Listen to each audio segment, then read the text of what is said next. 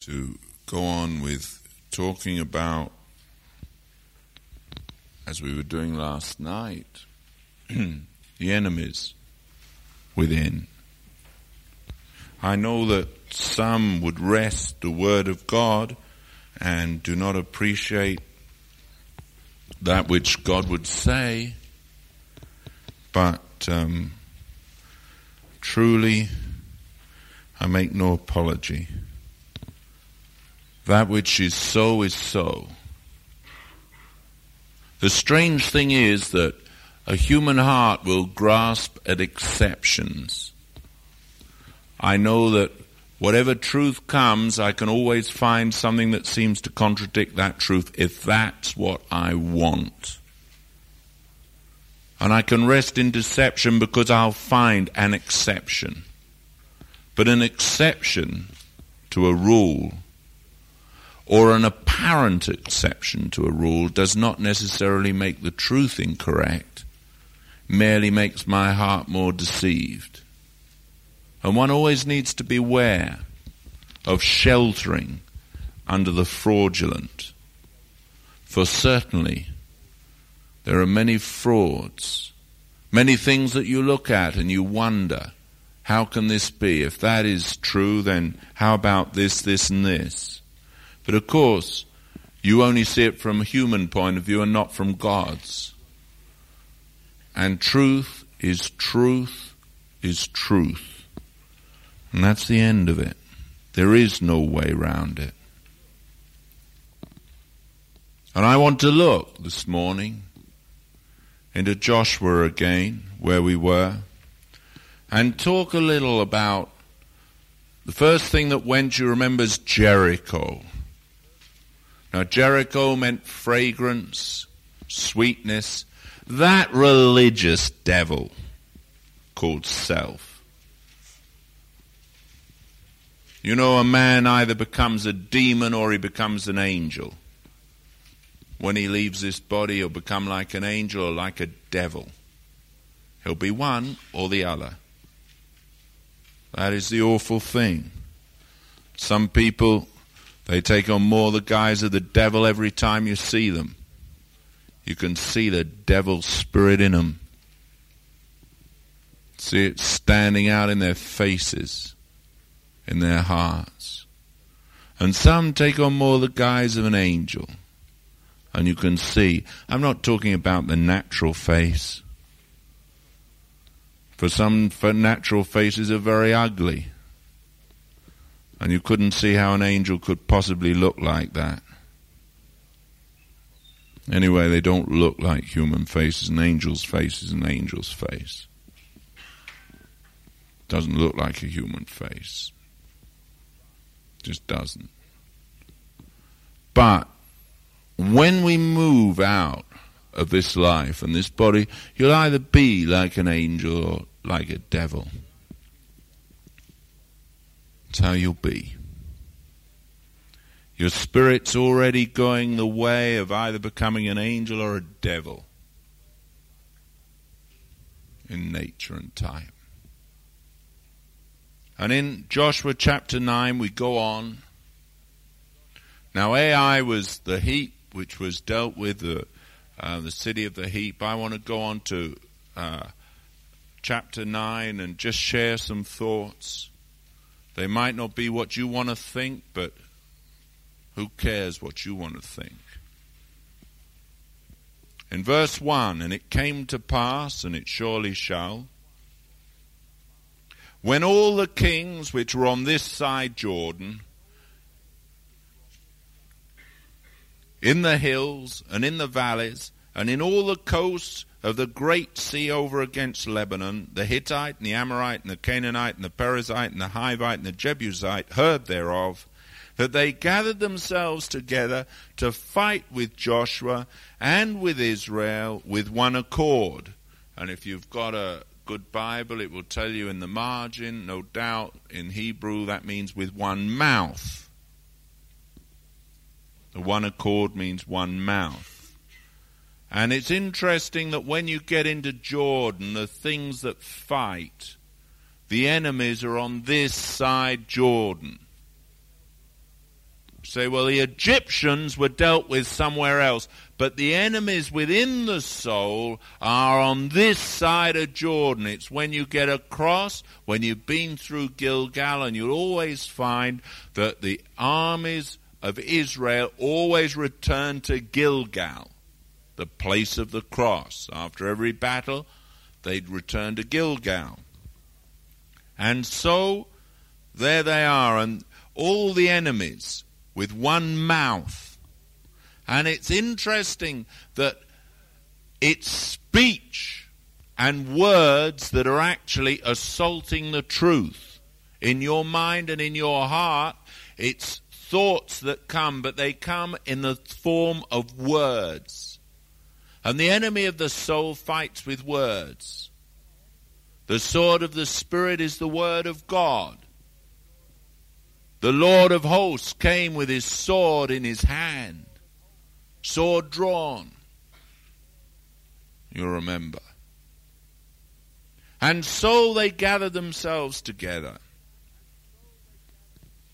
And when the inhabitants of Gibeon, verse 3, heard what Joshua had done unto Jericho and to Ai, they did work wilily, and went and made as if they had been ambassadors, and took old sacks upon their asses, and wine bottles old and rent and bound up, and old shoes and clouted upon their feet, and old garments upon them, and all the bread of their provision was dry and mouldy. And they went to Joshua unto the camp at Gilgal, and said unto him and to the men of Israel, We be come from a far country, now therefore make ye a league with us. And the men of Israel said unto the Hivites, Peradventure ye dwell among us, and how shall we make a league with you? And they said unto Joshua, We are thy servants. And Joshua said unto them, Who are you? And from whence come ye? And they said unto him, From a very far country thy servants are come, because of the name of the Lord thy God.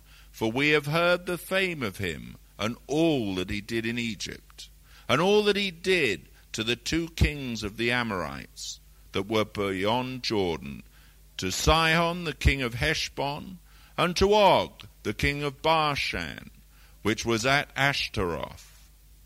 Wherefore our elders and all the inhabitants of our country spake to us, saying, Take victuals with you for the journey, and go to meet them, and say unto them, We are your servants, therefore now make ye a league with us. This our bread we took hot from our provision out of our houses on the day we came forth to go unto you. But now, behold, it is dry, and it is mouldy. And these bottles of wine which we filled were new, and behold, they be rent. And these our garments and our shoes are become old by reason of the very long journey. And the men took of their victuals, and asked not counsel at the mouth of the Lord. And Joshua made peace with them, and made a league with them to let them live. And the princes of the congregation swear unto them. Now, I want to just spend a little while looking at this story before we continue it. Here come the Gibeonites, the dwellers in the hills. They're hill dwellers, that's what it means in Hebrew. Hill dwellers. And you'll remember, if you go to Jeremiah chapter 50, how God's complaint against the shepherds were they had turned the people off the mountain down to the hills. Do you remember? We looked at it last week in Jeremiah 50. The shepherds had turned the people away from the mountain of God down to the hills. And these are hill dwellers, the Gibeonites, dwellers in the hills. And they worked wilily. And they made out as though they were ambassadors suing for peace. And the enemy, when he comes, when he realizes that it is utter destruction he faces in your life and your soul, he's not about to identify himself. He doesn't come as he really is. When he sees that he can't win by battle, when he sees that the Lord of hosts has come with a sword in his hand, he begins to realize that his game is up. And the hill dwellers, that's the little religious things you have, you know, little doctrines you've got, they work craftily. They work upon your mind and your heart. They know their end is nigh if they don't do something crafty. And the strongholds of Satan are in your mind, Paul says. That's where they lodge. And the word of God is sent for the pulling down of the strongholds of Satan. But he doesn't want his strongholds to come down. And so he works in a crafty manner. And his craftiness is so evil, so wicked, and so deceptive that most hearts get trapped by it. Now, if you have ears to hear what the Spirit would say to your heart, hear. And if you don't, well, go your own way. But this is what God would say to you.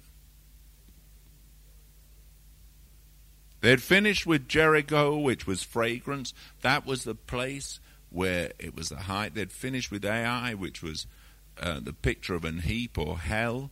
You remember that Abraham in the early days, he pitched his tent between Ai on the one hand, which is a heap, and Bethel on the other hand, and he went to neither. And God caused them to knock down fragrance, that's the false religion, that which is the strong tower in your life, and then Ai, which is the heap. He knocked both of them down, and then come the Gibeonites, the hill dwellers. And they come and they work wilily. They come as they had been, verse 4, ambassadors. They come to appear ambassadors. They come with entreaty. They come with sound reason. They come with beautiful logic. They come with petition. They come with flattery. That's how an ambassador comes. When an ambassador's suing for peace and trying to protect himself, he's not about to come with harsh words. He'll come with flattery. He'll come with all the appearance of goodness and sweetness to destroy you. Chaucer talked about the smiler with a dagger under his cloak. And surely that's just what it is. They come with a smile. An ambassador. And they took old sacks upon their asses, and wine bottles, old and rent and bound up, and old shoes clouded upon their feet, and old garments upon them, and all the bread of their provision was dry and mouldy. Now look at what they bought, bread and wine.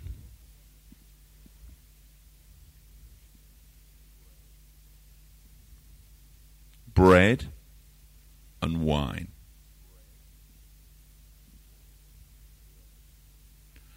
Oh, they came with the symbols of Christianity, and they had their feet shod. And they had a garment upon them.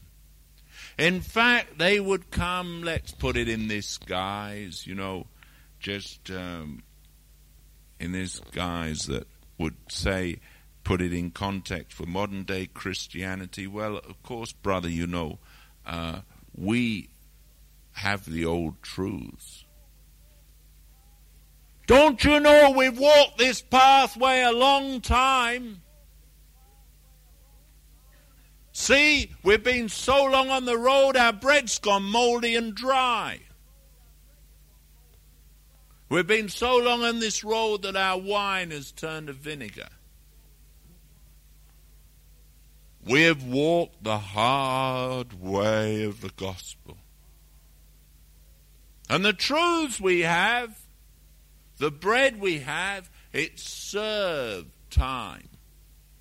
Why? It's gone so dry and mouldy, it's unedible. But it's still bread. The wine we have, you couldn't drink it. Tastes like vinegar. But it's still wine. I mean, we have something real. See, we started out with it. Now, the interesting thing is they never started out with fresh bread, and they never started out with fresh wine. They came with moldy. They picked moldy bread, and they picked moldy wine, and they picked old shoes, and they picked old clothes and old garments, ragged garments, and they put them on them. Don't ever believe someone when they say that they did have the real thing but lost it. I want to tell you, that's a Gibeonite, a hill dweller. If a man had the reality of God burning in his soul, and he had the life, he'd have fresh bread, and he'd have sweet wine that's fresh from the wine press. There is no oldness in Christ. A man is a new creation, and that new creation is ever newly created, day by day. Never becomes old. Manna, when it was provided, God's food in the wilderness, was to be gathered daily. They drank of the spiritual rock that followed them. And when they came into the new country and they started eating of the corn, and they started drinking of the wine of the vines in Canaan, it was new wine. And God never intends us ever to make a league with the old.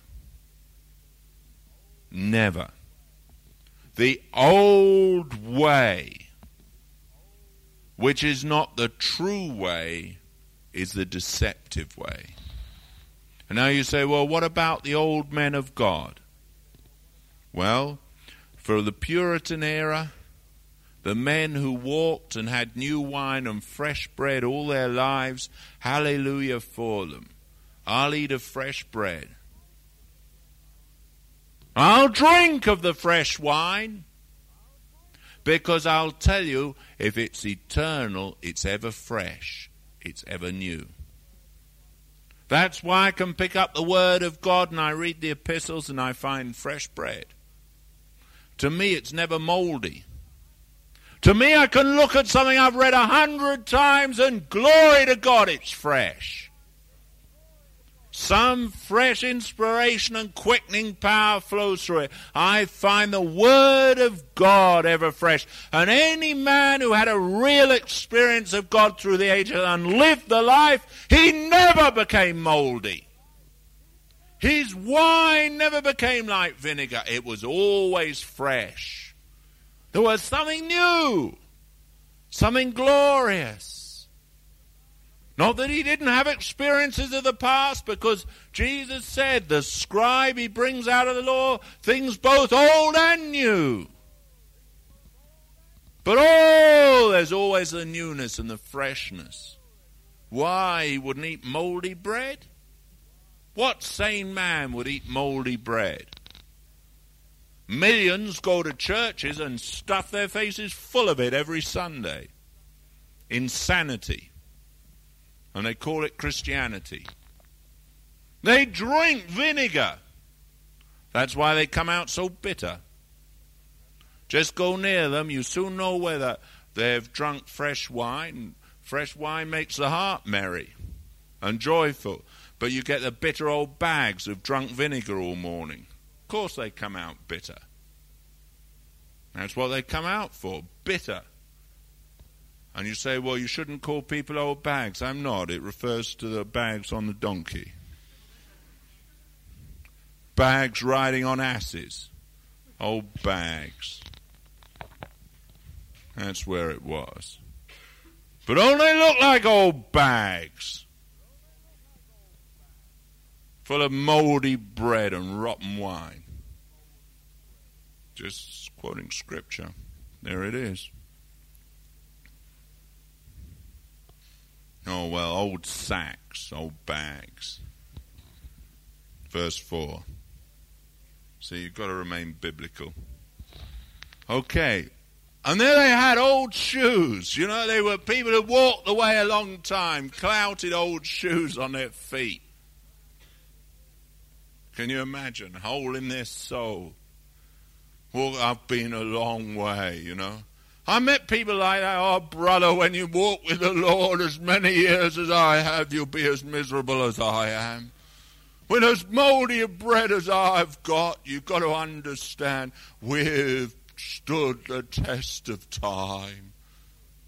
And you look at them. And you feel you want to turn your head and vomit. Makes you sick. You see, the Lord never intended that, but the wily old serpent, he comes and, you know, people esteem old things. They think there's some value in them. But what I'm saying to you is I've got a lot of old books in my office. Come in and have a look sometime. 400 years old. But, glory to God, I've got hot bread baked in there, and I've got fresh sparkling wine that comes out the pages. And it's the same with my Bible too. When it's born of the Spirit of God, it's never dry, never moldy, never crusty and all bitty and you kind of go to cut it. Ever seen old bread when it's gone all moldy and blue fungus growing out of it? Huh? Draw near to cut it and your knife nearly breaks in your hand and think, goodness me. No one puts that in their mouth except the religious people. They stick it in their mouth and suck it to see if they can thaw it out a bit so they can chew it. Soggy mess. And when they find they don't like the taste, they swig some vinegar to preserve it. That's how they live, in vinegar. They look all preserved. When you go into their steeple houses and see them, they look like preserved people. Full of bitterness. Bitter old sacks. And it was dry and mouldy. What a terrible life to live. But you see, it never was hot, it never was fresh.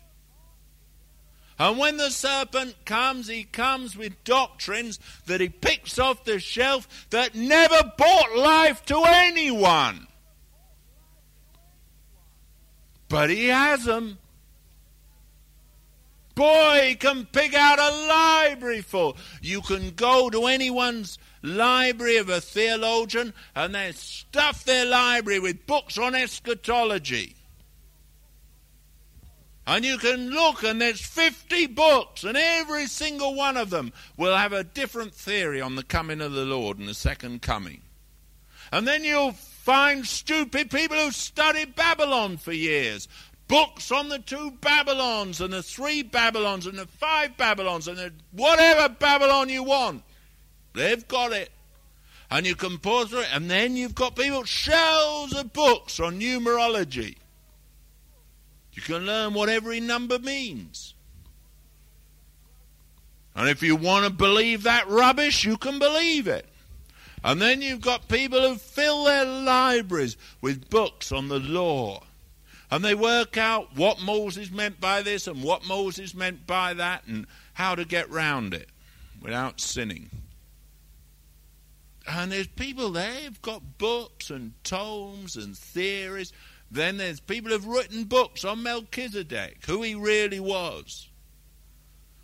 And you've got thousands of written books saying he was this, he was that, he was the other. I remember once I went to a conference. It was a conference for overseas students, Buddhists and Muslims, lovely people. Devout they were, not like Christians. And went there, and I remember going, and I found out very quickly that if you go to the Muslims and you say, now, please would you be my guest at a meeting, it's impolite to refuse, so they accept. So I found one way to get them to a Christian meeting was go around and ask each one to personally be your guest every day. And you could fill the meeting room with them, because they would politely accept. So I used to have 65 guests every evening at the meeting, so they could hear the gospel. And I remember we shared the gospel, and there were 2 sisters who got deported straight afterwards, but from Mongolia, out of Mongolia, the first 2 ever allowed out. And God began to melt their hearts and deal with them.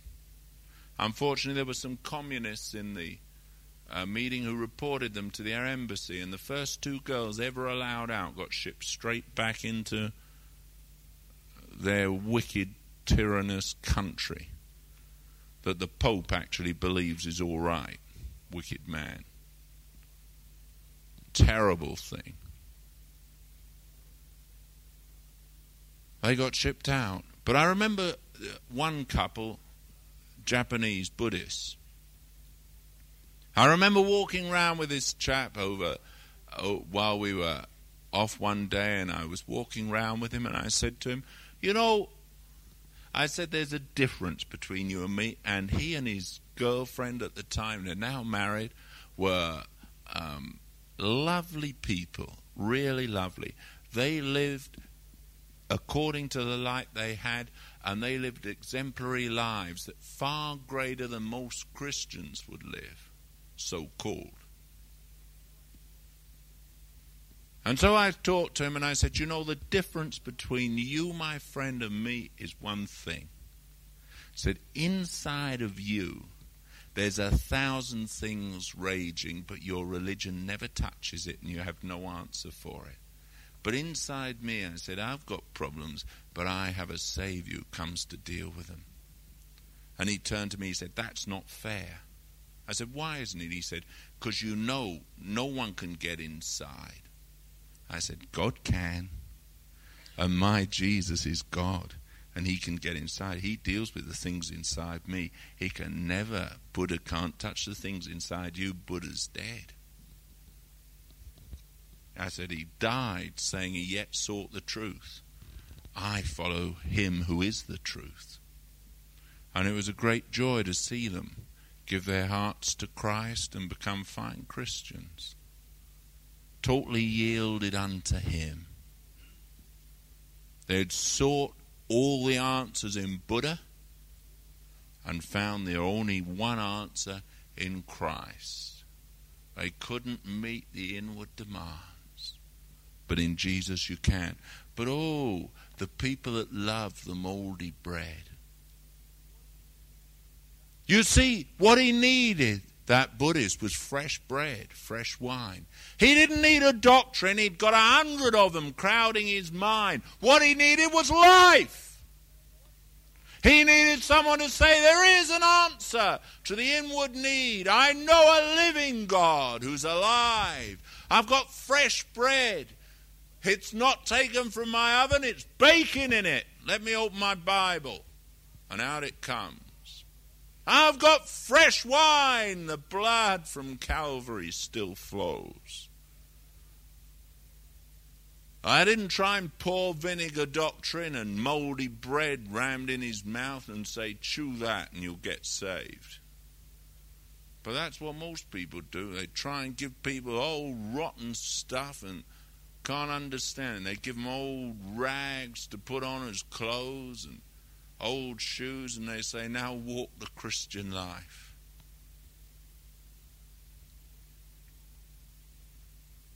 Oh, for freshness and vitality. But the old Gibeonite, he meets you down the way, this little hill dweller, never climbs the mountain to meet the Lord. He's happy with the little spiritual experiences, you know, the molehill he can get on top of easily with one step. And there he is, sitting on his little molehill, you know, probably in the era of Sandemandianism or something like that. He believes that because Jesus said, whosoever shall believe shall be saved. Well, I believe, therefore I'm saved. Totally misunderstanding the use of Scripture, like most evangelicals today. Totally unsaved, unregenerate, unmet, unwashed, uncleansed, but clinging on to some Scripture and thinking they're going to heaven when they're on their way to hell. Oh, Gibeonites are good at giving you those. They've got 1,000 little texts for you to hang on to. And when you get your doubts, they'll try and reassure you. I'll tell you this. When Jesus Christ met me, and when Jesus Christ by the Holy Ghost came in me, I couldn't doubt.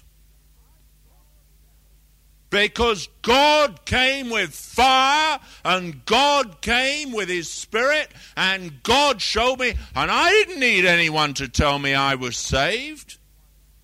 I didn't need anyone to tell me Jesus lived inside. I didn't need any Scripture to cling on to. I'd got the life within. No one ever had to give me a Bible verse. And when God comes, you don't need your moldy old doctrine. You got life. And you got fresh bread. New every morning. Fresh wine flowing. Blood of Jesus cleansing you continually. And if you haven't got that, you haven't got reality. Oh, you go in and you open the Scriptures, and wherever you turn, it's new, it's fresh, it's alive. That's life. And then you've got the Gibeonites. They'd like to sit on their little hill with you and discuss some little doctrine. And they'll pop up in your mind and they'll try and tell you, well, don't throw it all away. There's some value in some of it. I mean, look, it's been this truth for years and years and years. But don't you understand that doctrine never saved anyone? Jesus Christ is the Savior. He alone gives life. He is the bread of life. I feed on a living bread, not something that's dead. He is the living bread. I drink at a living fountain of living waters. I know a wine that flows that makes my heart rejoice. Ever makes it rejoice. It never gets stale. But the Gibeonites are always lurking there. When God comes to deal, the one thing people don't want to do is throw everything over. Thank God I had nothing to throw over except my sin. I wasn't religious. Thank God for it. Thank God I was in the world.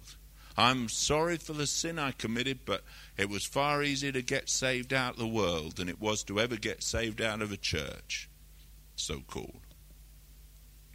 Far easier. Because I didn't believe anything about nothing.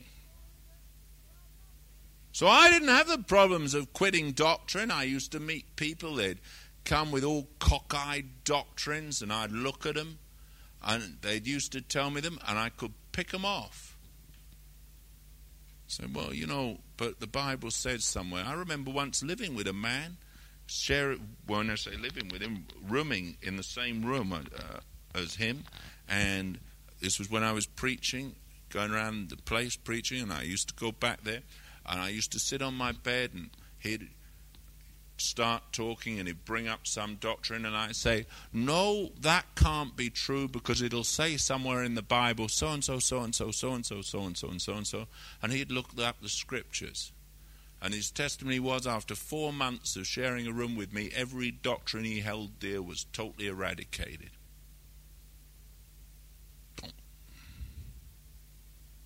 So, well, how do you know? Well, you know, I had living bread inside. Oh, I loved the scriptures, but I wasn't that knowledgeable then, so I had living bread. God knew I needed living bread. Got to have living bread. Would to God I'd always kept the living bread. But I allowed a few Gibeonites who were sitting on the hills and hill dwellers to get in my life and influence me. And they did. And it wasn't long before I was trying to chew moldy old crusts and thinking I was giving life to people when I tried to share it with them too. And I had enough vinegar to stock a cellar. But who wants a cellar full of vinegar? Who wants vintage vinegar? No one. I mean, somehow it just doesn't have any value.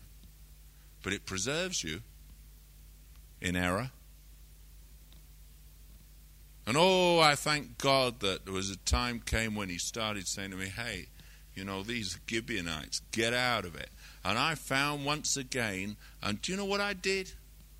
I picked up every doctrine when God came back and he said to me, now that's not the way. I picked up every doctrine, I picked up everything I believed, I picked up everything I've been taught, I tied it in one big great sack and I threw it out the window and I said, that's the end of it. And since that day, I don't know that I believe any doctrine. I have living bread. Oh, I know that you say, but surely you must have some doctrinal stance. Sure I have. Jesus Christ is the living Lord with living bread, giving living life. And I want to have life and life eternal. Not doctrine and doctrine to damnation, but life and life eternal. But the Gibeonites will sit there, you know. People will come to me and they kind of want to discuss things. They want to discuss their doctrines. Well, I'm not too interested in their doctrine. Frankly, I haven't got the answers for everything. There's a lot I don't know. There's a lot in the Bible. I read it and thank God for the words that are there. One day I'll know it, but I look at some of them and I think, well, I don't know, that's hard to be understood. It's always fresh. Every time I read it, I think that's harder to be understood. Nice, fresh, hot off the press. I think, well, I don't know. Wonder what use that's going to be. He begat so-and-so, who begat so-and-so, who begat. Lord, why do you beget so many begats who are begotten? And you look at it and you wonder, Lord, there must be some value in it, but it hasn't begat me yet what it is. And then you look in other places and you read stories and they mean nothing and you think, well, I don't know, it's fresh, there's something in it, but Lord, it doesn't speak to me. And I go to another place and immediately the words quicken. And suddenly I understand and it's as though I've never read it before. And it's quick and fresh to me. That's how I live. And you say, well, don't you have some firm basis? Yes, I do, Jesus Christ. No, but of doctrine. No, I don't. Because I find as I go on and I see things in a different perspective, it's as though it all changes, but it's all the same really. It's just that my perspective and understanding has changed because I see it a little more in God's perspective. Only a little bit here and there, dot or a dash or something, but there you are. I don't see that much. But what I do see is living. It's life to me. Health to my bones and to my navel. I've always wondered how my navel can be healthy. If you ever wondered that, it's in Scripture. You think, what is it about my navel that's healthy? You can sit and examine it. It doesn't look, that it does much, your navel, does it?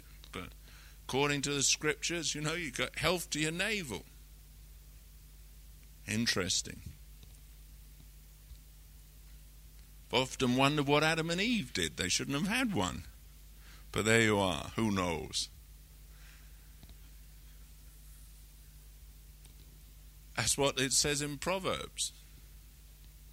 I just find some of the things you look at and you explain it.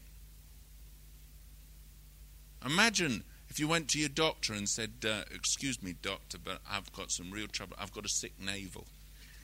So, you got what? Could you treat it? But God uses things. Now, I don't understand the full implications of it. I can't explain, what exactly, you can pick out little things and you can say, okay, what does that mean? I don't know. What I do know is God says it, so it's right. Maybe that's where you should take your temperature. Who knows? But what I do know is there's other things. People come and say, well, what does it mean to be baptized for the dead? Well, I don't know. Well, how can you answer a Mormon if you don't know what it means? Well, I don't answer a Mormon. He's got a spirit of error. It's his spirit that needs changing, not his doctrine. It's his heart that needs cleansing and dealing with, not his teaching. You don't change a man by giving him a new set of beliefs. You change a man by seeing God change his spirit. But the Gibeonites are always trying to persuade us that it's the good old doctrine, the good old beliefs. I say it's the life that's good and new. That's what changes it. And I watch out when the Gibeonites come. They always come in your soul. They come through people. There are people who have got the Gibeonite spirit. Come along and they try and convince you. Oh, it really is this way. And they start talking to you about doctrines. You preach something new and living, and they'll remember, oh, but what about Wesley? Well, what about Wesley?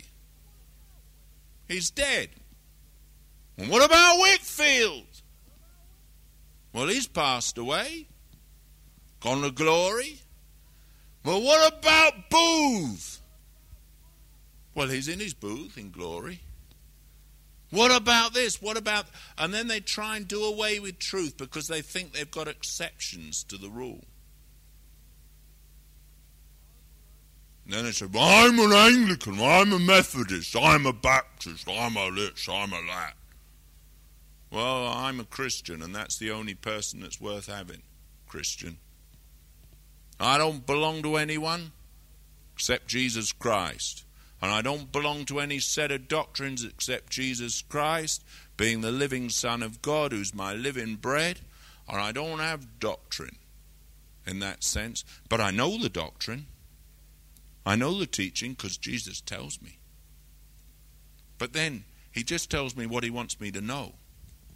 And I find if I find some awkward place in Scripture and I begin to say, Lord, I wonder what that means, and I can pick down 100 commentaries and I'll be no wiser at the end of it. My head will kind of ache with ideas. And I kind of stick them all away, and about 2 months later, God will tell me it means something different anyway. The whole lot of them were wrong. And I think, But how can they all be wrong, Lord? Well, they were Gibeonites. The hills of knowledge. That's why they call them knowledge bumps on the front of your head, It's a little hill lots of people climb. It's where they keep it all stored. And so, the Gibeonites came and they said, come on, make a league with us. Make a league. We've come from a far country. We want to be a friend. Don't you understand? You need some help and guidance along the way. We want to befriend you. We are here to help. We want to serve you. We don't want to lord it over you. We don't want to trick you. We want to be your servant. Let us be your little servants, please, Joshua. Here we've come so far. We only want to serve you. We don't want to kind of capture your life and master it. We just want to serve your life and help it to be a little softer. That's how doctrine always comes, Well, of course, you've got to get in the right lines, Otherwise you could go off into terrible extremes. You better be balanced. But no Christian is balanced. Christ is balanced. No man is balanced. Jesus is. God is always balanced. And one of the amazing things is in the natural, it looks so unbalanced. Why, in the old camp meetings in America, I'm sure you heard this story. People used to walk on the campground and suddenly the Spirit of God had come and he used to whip them backwards and forwards. They just used to stand, their feet rooted to the spot, and they just whip backwards and forwards. And their head had touched the ground and they used to whip like that, time after time, until God had broken the spire of sin in them and filled them with the Holy Ghost.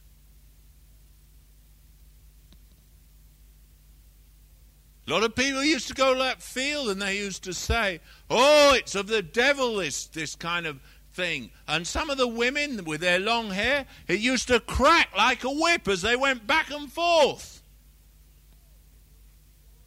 People used to go along, they'd got the book. They could tell you it never said anything about whipping in there. Mind you, it does say that the stripes are preserved for the backs of fools, so I think that's whipping. So you get stripes on your back by getting whipped. But they used to get up, and they used to get up converted. One day a man went there and he got drunk before he went on the camp field, and he said, there's one thing I won't do. He said, God's Spirit isn't going to come and touch me. I'm going there. And he took a bottle of whiskey in each pocket and he went there to the camp meeting. And he walked on and he said, there's no effect going to come. And he started whipping back and forth. He did. And he fought it. And he said he wasn't going to let it happen. And he fought physically. And he whipped forward so fast in his drunken stupor it smashed his head on a tree. They carried him out dead. Say, well, how do you get that in the Bible? Well, I don't know about the Bible, but what I'll tell you is there was a mighty revival. And anyone who got whipped up by God on that, they changed. They had sin whipped right out of them. Say, well, why doesn't that happen today? Well, God hasn't chosen to do that today. He never chooses to do the same thing again. He does it in a different way because he's a God of doing different things. Now, there's no way you could engender that kind of movement. And there's things God does that he just does sovereignly for that time. And that's it. But if I go back to the forms that people use, that nice old mouldy bread, and I try and institute that form thinking it'll bring revival, it won't. I've got to have the living Christ. I've got to have the presence of the living God. Living bread. It's no good going and saying, well, there was a great revival at camp meetings. Let's try and do it. And back you go, back and forth, and you'll injure yourself. I always remember one lot of people, they started coming in and, there's this falling over technique. You can get anyone to fall under the power, just easy. Just tell them a few stories and you'll induce it. Expect the power to come and hit you and over they go. I remember I got a bit suspicious about it, so I said in our church, okay, anyone that falls from now on, God better catch you because no one else is. It's surprising how very quickly everyone got psyched up not to fall, especially when they saw a stone floor behind. It's surprising what it can do. Delivered people from the desire to fall over, and yet some people did go over and never hurt themselves. But if God's doing it, that's fine. But I'm suspicious of anything else. I want living bread. Don't you? I don't want a form. I want Christ. I don't want a doctrine. I want Jesus. But Joshua was unwise. They took, verse 12, this our bread we took hot for our provision out of our houses on the day we came forth to go unto you. Now this is their story. And in verse 13, these bottles of wine which we filled were new, and behold, they be rent. And these our garments and our shoes are become old by reason of the very long journey. And the men took of their victuals. Now the men, the princes of Israel, took of their victuals and looked at them and examined them and accepted their story on the basis of what they'd bought. They'd bought bread, they'd bought wine, and it was old, and their story was plausible.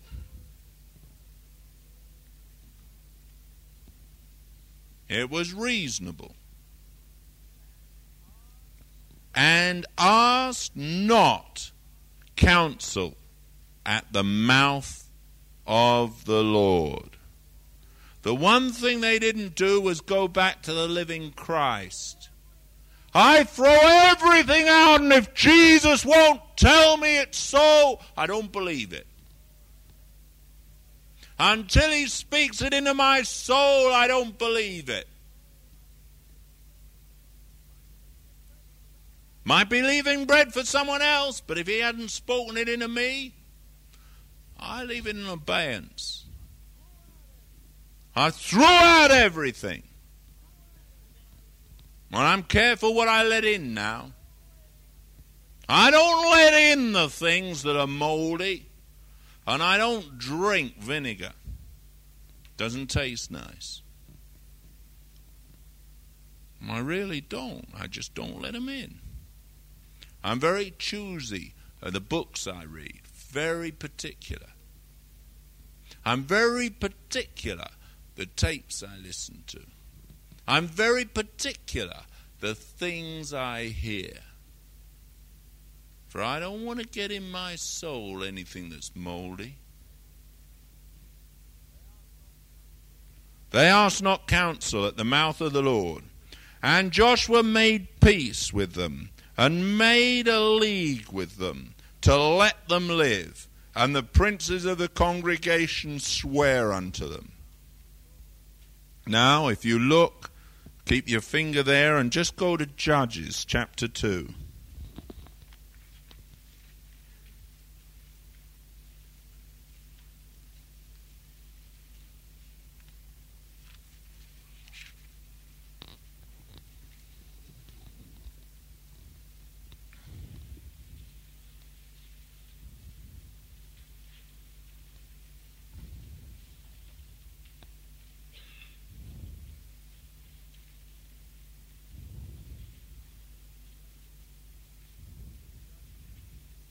And in Judges 2 we read these words.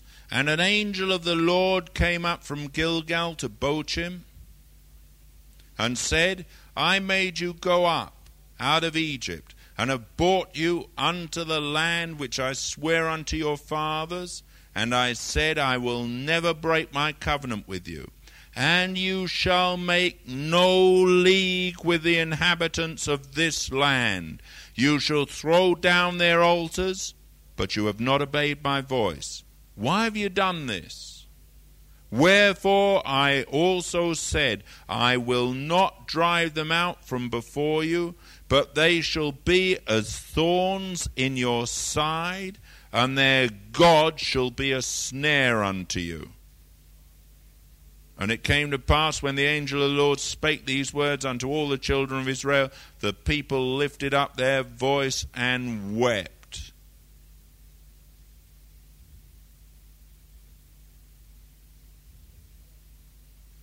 They wept, but it was too late. They made a league, and God commanded them not to make a league. You'll find the same thing if you want to look in Numbers 33.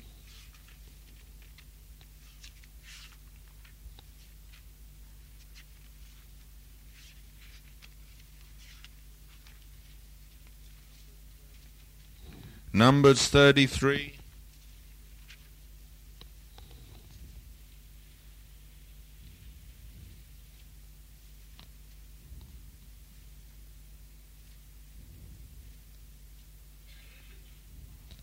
And verse 55, Numbers 33.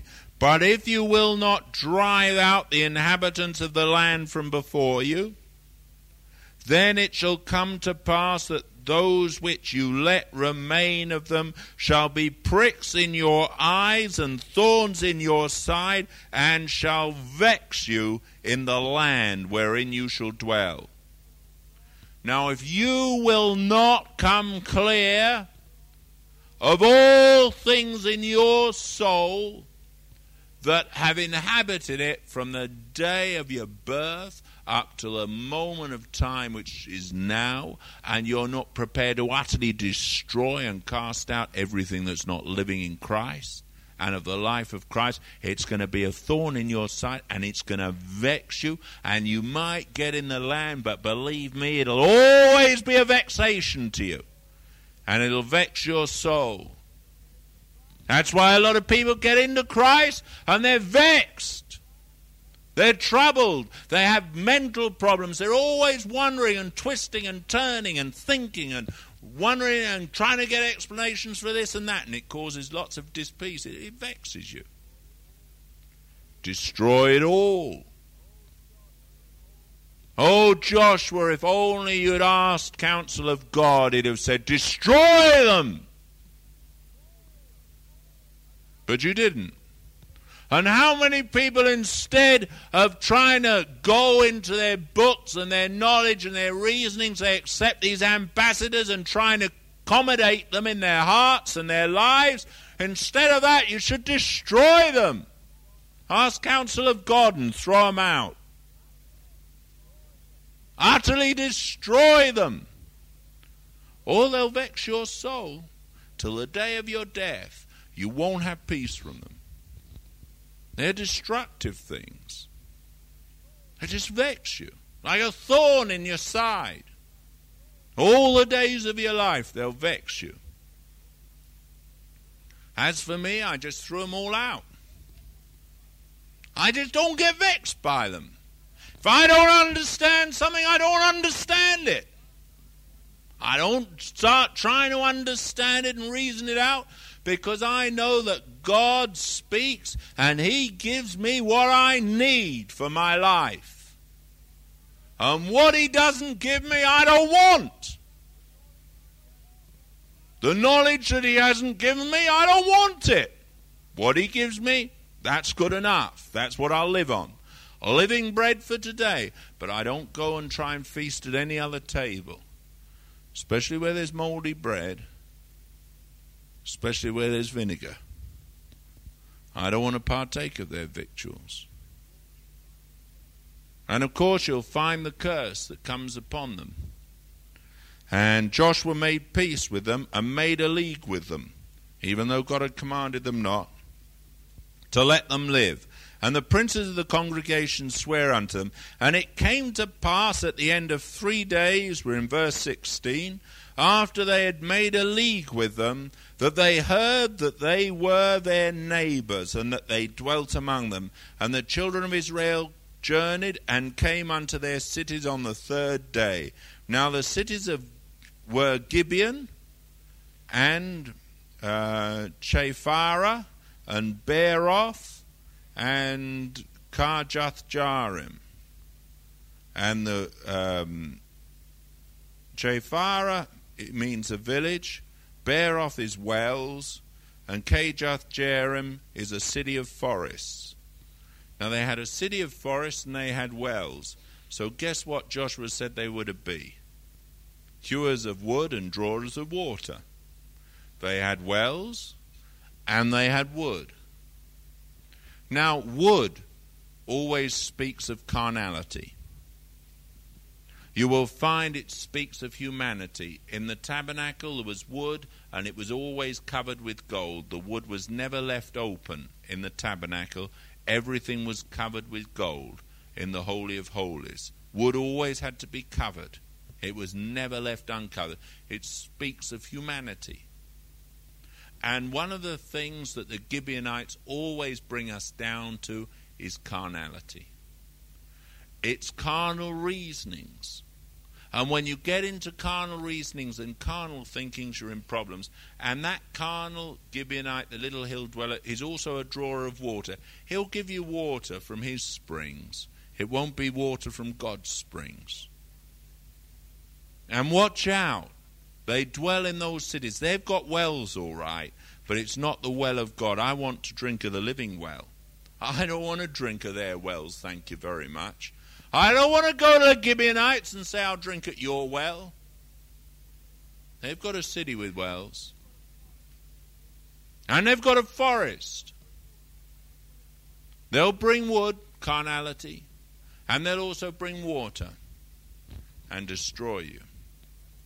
Verse 18, and the children of Israel smote them not, because the princes of the congregation had sworn unto them by the Lord God of Israel.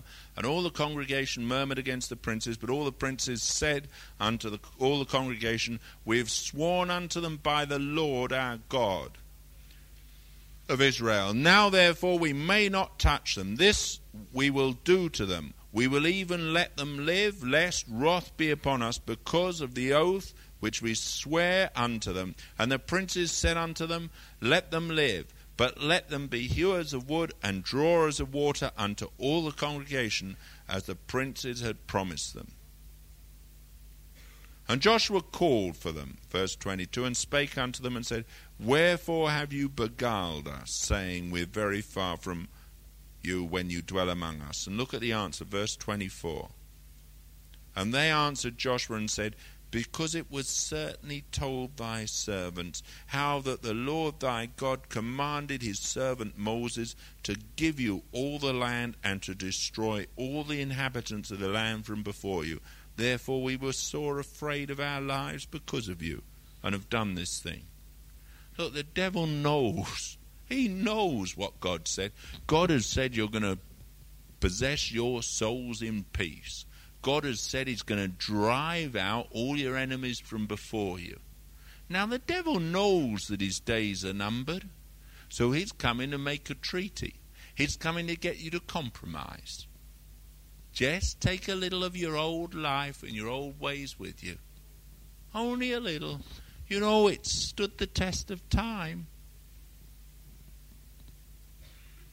But it's mouldy. It's vinegar. And God says, don't let it live.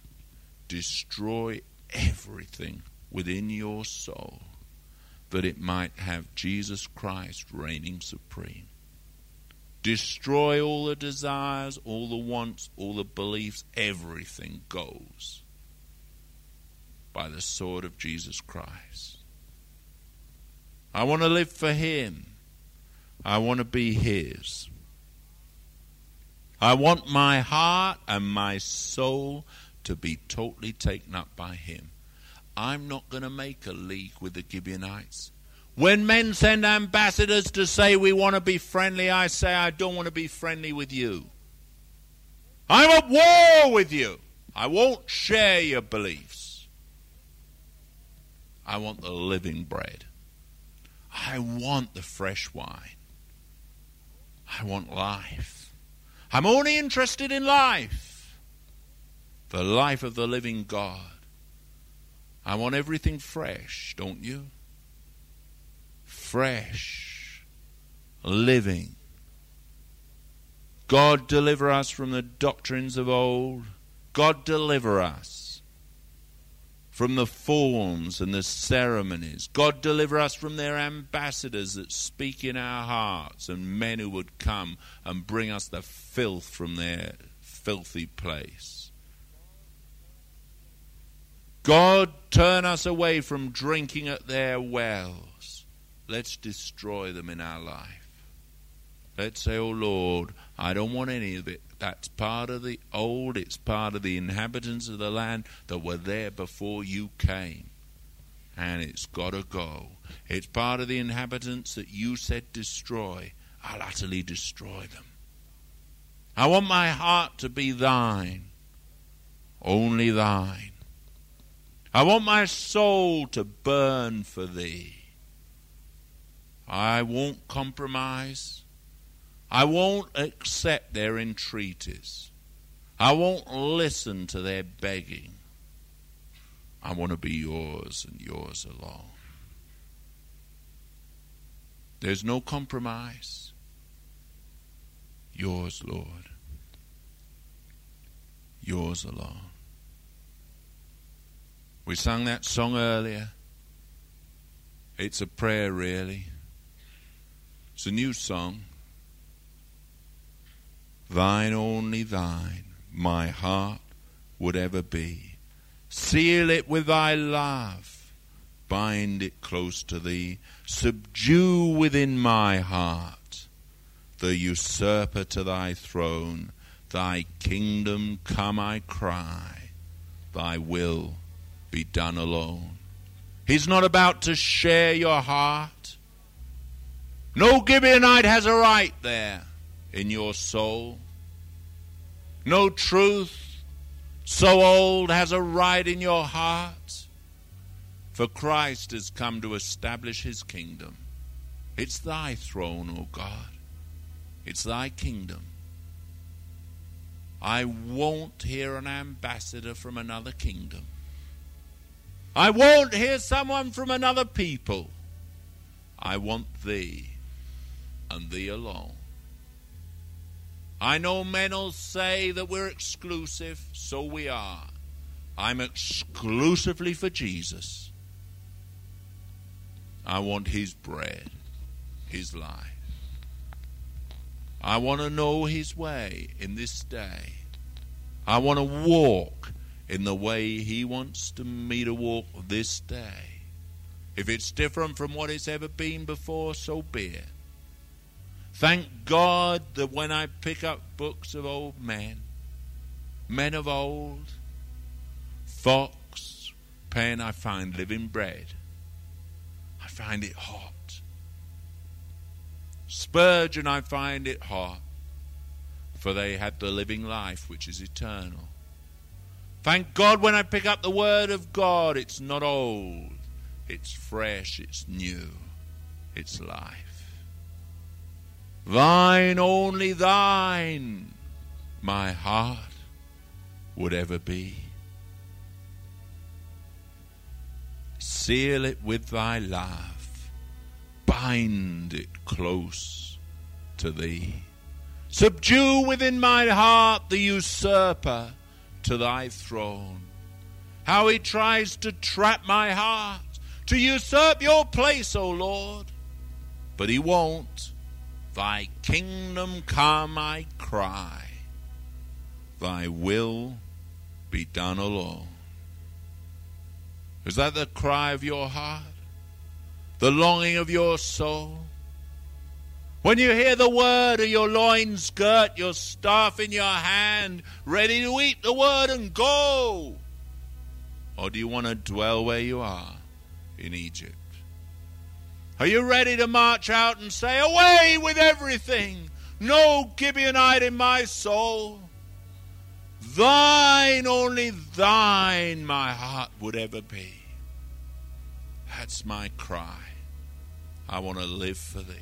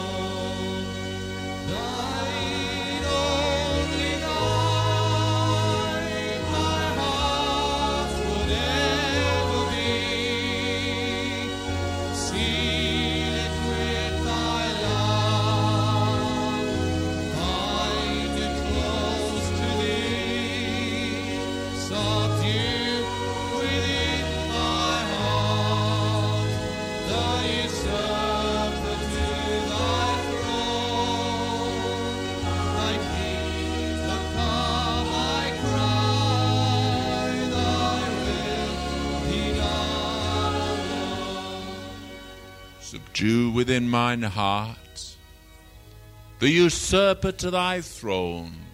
Thy kingdom come, I cry. Thy will be done alone. O Father, Father, thou knowest. Thou knowest that the word spoken is so powerless without your Spirit quickening it to the heart. But when you quicken the word, when you light a soul, O God, it becomes hard and living, vibrant, becomes fresh bread, fresh wine. It comes to life, and we begin to see the need of our hearts. Thine, only thine, my heart would ever be. Lord, I don't want to share it. I don't want a thorn in my side. I don't want a Gibeonite living in my soul. I don't want compromise. I want to utterly destroy all that's not of thee. I want your life, O living bread. I want to feast on thee. I want to live on thee alone. I don't want to entertain any ambassador from anywhere else. For I have come to the living Christ, and he alone is my salvation. Thine, only thine. I don't want to belong to others, just you. My heart thine, and thine alone.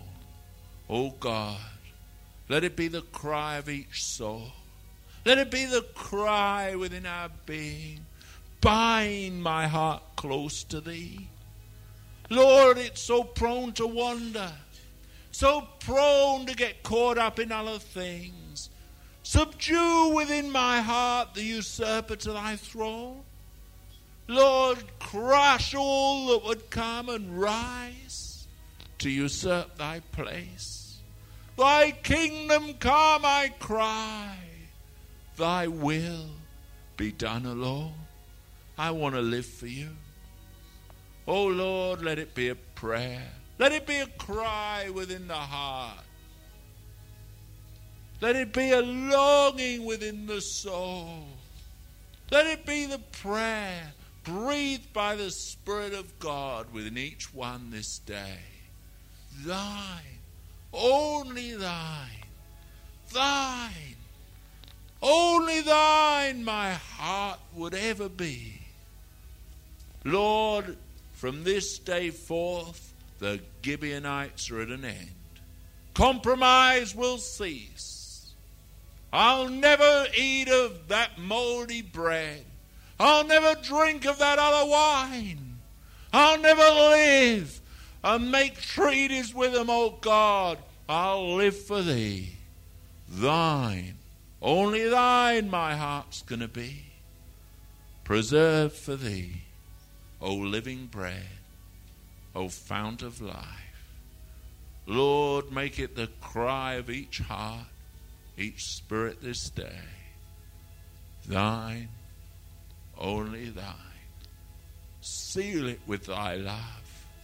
Bind it close to thee. Thine, only thine,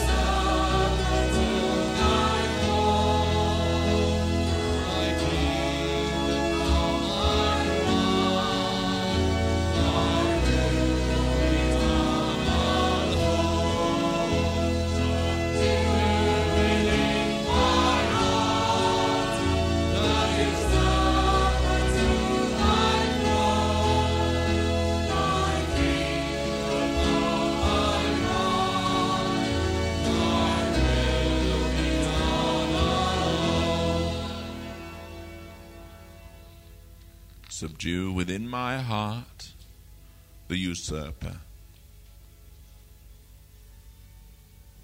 How the Gibeonites came and they said, oh, we want to serve you. We want to serve you. They always come that way. How useful we'll be in your life. How helpful. If you consider a thorn and a vexation helpful, I don't. O Father, let thy word work as full as soap and as refining fire in each heart. Let it work as a hammer, driving home the truth. Shatter in pieces, O God, the false. Reveal by your glorious light where the usurper lies, and let us utterly destroy him, that you might rule supreme. Lord, keep and bless each one. In Jesus' name we pray. Amen.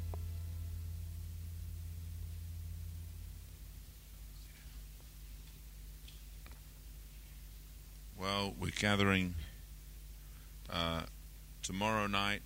Prayer meeting is at 9:30, and don't forget tonight we gather at 8:30. Okay, well, God bless you. Say hello to someone you didn't come with, and God willing, we'll see you tonight.